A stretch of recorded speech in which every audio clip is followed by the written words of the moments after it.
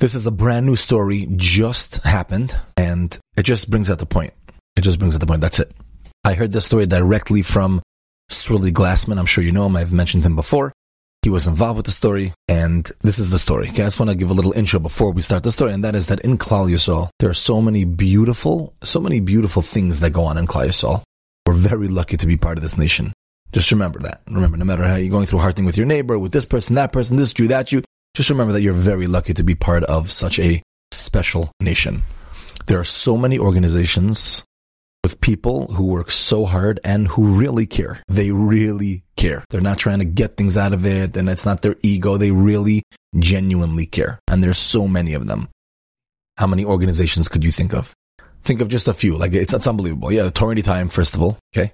There's Hatzalah, there's Ohel, Sarala, there's Hask, Stories to Inspire, Chazdei Lev, Zaka, Special Children's Center, A-Time, Chai Forever, Chai Lifeline, Shemrim, Chaverim, Bonei Olam, Mesaskim, Vayemoen, Meaningful Minute, the Tanser, it just goes on and on. Like, you could probably think of another 100 organizations. It's unbelievable. And therefore, it's very important, by the way, just to stop and think for a second, just like, whoa, like, we are so lucky to be on this team. These are all people on our team. There's people that started the organization. There are people that collect for the organization. There are people that run the organization. People that are working so hard. It's unbelievable. And if you were affected by any of, you know what I'm talking about. And even if you weren't, then you should know what I'm talking about. Okay. Anyways, there are many groups besides these big groups that also do amazing things for Klal Yisrael, but are a little bit less known, perhaps. So there's one such group. It's a small group of people that they bring Simcha to Yidden with music. And not one thought crossed their mind. Okay. What do? They go to hospitals. They find out that there are people in hospitals who need to, be lifted up a little bit. Their spirits, a little chizuk. And they go and they sing for them. They have one guy plays the guitar, one guy plays maybe a violin. And it's just very geschmack. Okay.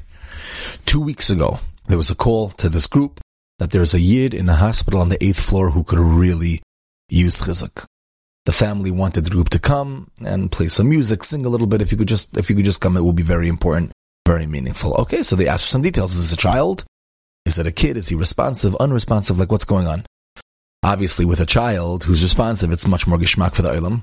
But whatever it is, just tell us what it is. They said it's an older man. He's unresponsive, but we know that when he hears music, it does wonders. It does good things for his neshama, for him. It's very helpful. So if you guys could come as soon as possible on the 8th floor. Okay, this in this hospital, this in this room number. Fine.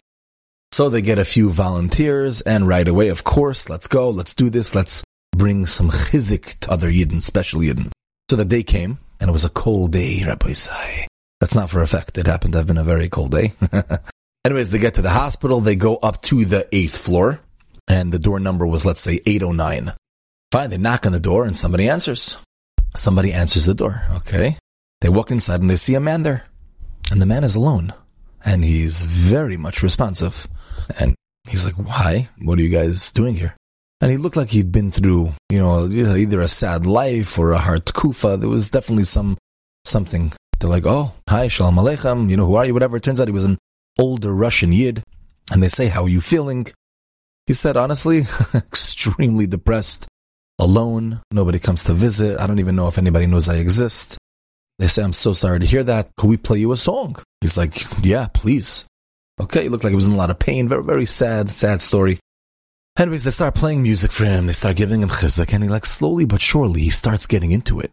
And they start singing the old songs, Ani Mam and this, Ani Mam and that. And the guy starts crying. He starts breaking down, very emotional.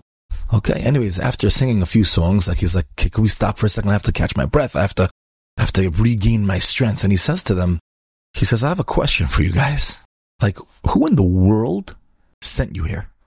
How did you know I existed and that I need so much chizuk? Who? I'm all alone. I have no family. I have no one. Nobody knows I'm here. So how did you guys find me?" So they're looking at each other. "Hashem, what do you mean? HaKadosh Baruch Hu. HaKadosh Baruch Hu's with you." And he's like, "Yeah, of course, Hashem is with us. Hashem is always with us. And Hashem does everything. But Al Kopanim, how did you find me?" So they said, "Hashem." He said, "I know, but who was the shliach?" So they said that we got a call to come to an unresponsive older man who needs chizuk. It's room 809, and we're going to come sing for him. He's on the 8th floor, not doing well. So here we are. And your room is also 809. So he's like, can I see the text? Okay, so he sees the text and he says, he says, there's two 809s. You're in the wrong tower. There are two towers in this hospital. There's G809 and D809, and you're in the wrong one. So he says, Taka, you were sent from Hashem. And then he stops for a second. He came frozen in place, turns white as a ghost, and he says, Hashem does remember me. Hashem is with me. Hashem does remember me. Hashem is with me. And he started getting into this interesting, and they're like, oh, you okay? What's going on? They try to calm him down. They're like, what's going on? He's like, you don't understand. I just went through a very difficult surgery. The recovery is extremely challenging, very, very challenging. And I have no one. I have no one to laugh with. I have no one to sing with. I have no one to cry with. And I said, Hashem, where are you? Are you even with me? Are you with me? I am alone. There is no one more alone than me. Show me that you're with me. Show me that you're with me. And right after that, you guys knocked on the door and came into my room. And you said, Hashem sent you. It just so happens that this 809 and that 809, really? No. There's no coincidence, Rabbi say.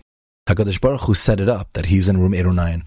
They got a text for 809. They went to the wrong tower, Dafka, to give this guy chizuk because Hashem wanted to show that I am with you. This is a true story that just happened.